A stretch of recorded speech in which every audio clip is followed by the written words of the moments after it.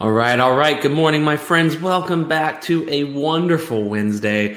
I hope you're ready for a great day. We are going to make some money today in cannabis. My name is Elliot Lane, host of Benzinga's Cannabis Daily. Thrilled to have you guys with us. We dive into your daily dose of cannabis insights and news every single weekday for your viewing pleasure and listening pleasure. With that being said, let's chat about what's going on right now. We have a few notes from some really awesome analysts to go over. First and foremost, we always chat about Pablo when he releases something.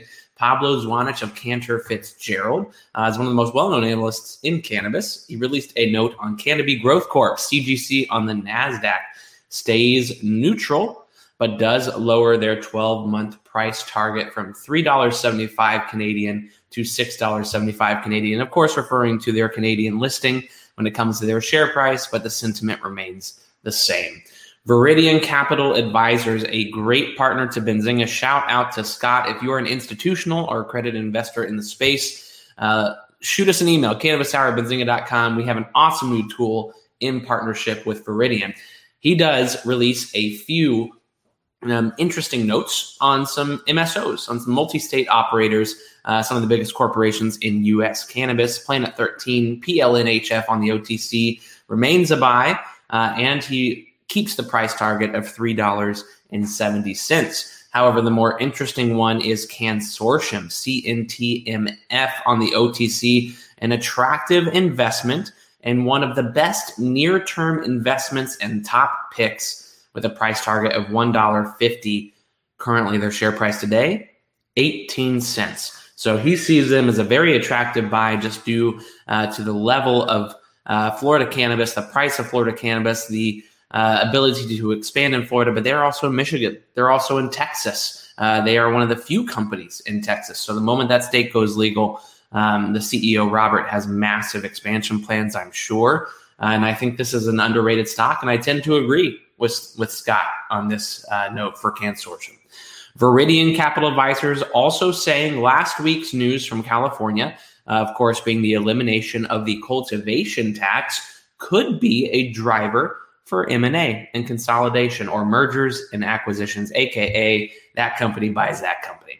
The total cost for growers is down almost 40% per Viridian with this move from California. Some of the savings will be passed on to distributors and retailers as well, but of course, most of this is beneficial to growers. The anticipation for this law change has helped stock movement for California-based companies. Just saying right now, we called it on this show. That's the parent company, that's Glass House Group, that's several others, GRAMF, GLASF. I believe they have other tickers as well. But those companies in particular come to mind, as well as a few who are in California, such as a Body and Mind, Jushi, to a lighter extent, as well as a Harborside, HBORF on the OTC. This may attract, however, some larger MSOs to California. So think of your tier ones like Cresco, like GTI, maybe a few others that aren't there yet. So we could see some movement in that category. Wholesale prices do remain a challenge for the market, so maybe that may keep a Cresco out, right?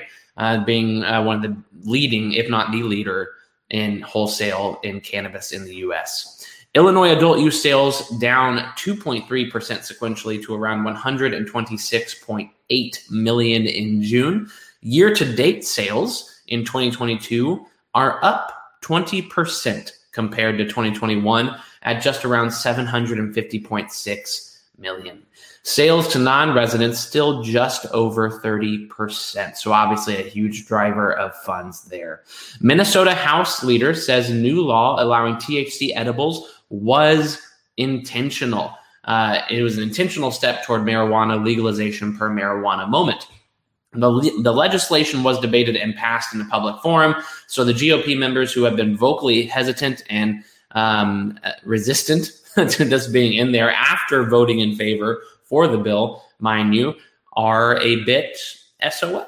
They're a bit out of luck, it sounds like. So with that being said, it looks like the Democratic House leader is pushing toward full legalization in Minnesota. Oklahoma marijuana activists submit signatures to put legalization on the ballot in November.